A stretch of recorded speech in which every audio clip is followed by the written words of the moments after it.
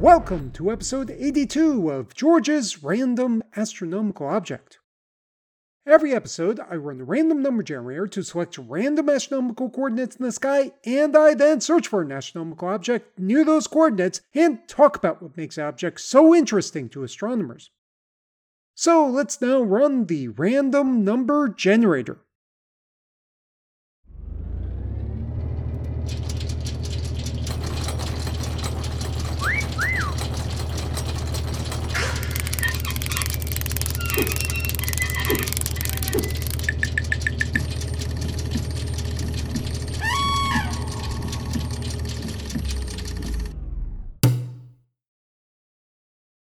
The coordinates for this episode are 11 hours, 14 minutes, 37.0 seconds right ascension, and plus 12 degrees, 49 minutes, 5 seconds declination. These coordinates point to the object NGC 3593. This is a galaxy located at a distance of 29.2 million light years or 8.95 megaparsecs in the constellation Leo that is officially listed as peculiar, as in it does not fit into standard galaxy classifications. Nominally, it's supposed to be very similar to a lenticular galaxy, which is a type of galaxy halfway between an elliptical galaxy and a spiral galaxy. Like other lenticular galaxies, NGC 3593 has both a really large bulge of stars and a smooth disk of stars that bisects the bulge. However, while lenticular galaxies usually look like they're relatively devoid of interstellar material, the disk of NGC 3593 contains an unusual amount of interstellar gas and dust near its center that, because we are looking at the disk nearly edge-on, looks like a dark cloud crossing in front of the galaxy's bulge. However, while this leads to the shape, or to use the astronomy term morphology, of NGC 3593 being officially designated as peculiar, it is only a small part of what makes this galaxy peculiar, as in the everyday synonym for weird or strange or bizarre. The most peculiar, or weird or strange or bizarre thing about NGC 3593 is that some of the stars in the disk of the galaxy are traveling in the opposite direction from most of the other stars in the galaxy. In most galaxies with disks, including the Milky Way, virtually all of the stars and interstellar gas clouds in the galaxy's disks orbit the centers of their galaxies in the same direction. This is because when galaxies with disks initially form out of intergalactic gas, the gas in these disks will have been left with a little bit of residual rotation, or to use the physics term, angular momentum, left over from the motions of the gas clouds that they formed out of.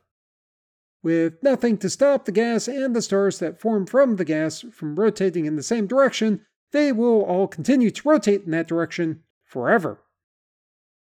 However, in NGC 3593, roughly 1/5 of the stars are traveling in the opposite direction from all of the other stars. The term used to describe this is counter-rotation. The counter-rotating stars are found mostly within the inner 1600 light years of the galaxy. Additionally, all of that interstellar gas near the galaxy center that I mentioned before is also traveling in the same direction as the counter-rotating stars. What seems to have happened in NGC 3593 is that something containing a lot of gas, possibly a dwarf galaxy or some sort of primordial intergalactic gas cloud, fell into the center of the galaxy about 2 billion years ago. The object fell in the center of NGC 3593 in such a way that it ended up orbiting in the wrong direction from everything else, and the gas will have later formed stars that will have continued to travel in the wrong direction from all of the older stars in the galaxy. Counter-rotating stars are frequently seen in many lenticular and elliptical galaxies, and in fact I discussed counter-rotation in the lenticular galaxy NGC 5102 in episode 23.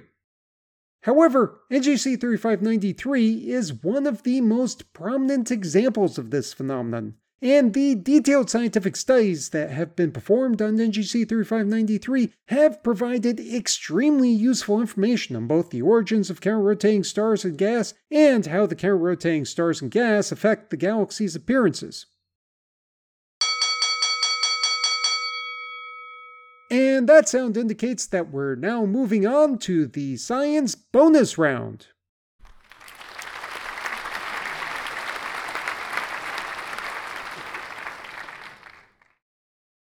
At the moment, astronomers have the expectation that the average large spiral, lenticular, or elliptical galaxy contains a supermassive black hole that has a mass millions or billions of times larger than the mass of the Sun.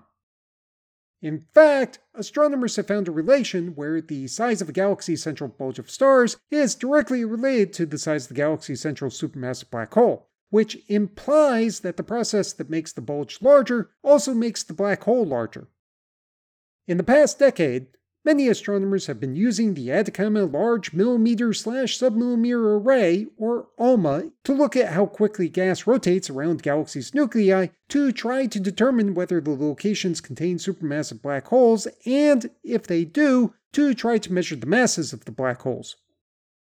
I mention ALMA specifically because I work as a contact scientist for ALMA, and while I have not been part of any collaboration using ALMA to measure black hole masses, I have been responsible for providing behind-the-scenes support for multiple UK-based observing programs using ALMA to make these types of measurements, so I am actually quite familiar with the science. Having said that, I had no involvement in the ALMA observations of NGC 3593 simply because the project was led by Du Nguyen, who is from outside the UK. I also really hope I'm pronouncing that name correctly. Nguyen's group did find a supermassive black hole at the center of NGC 3593, and the mass of the black hole was estimated to be roughly 2.4 million times the mass of the Sun. This might sound big, but I actually know a couple of galaxies with supermassive black holes at least a couple of hundred times larger than this. Still, it's a really impressive measurement, and it's going to be very important for refining the relation between supermassive black hole mass and galaxy bulge size.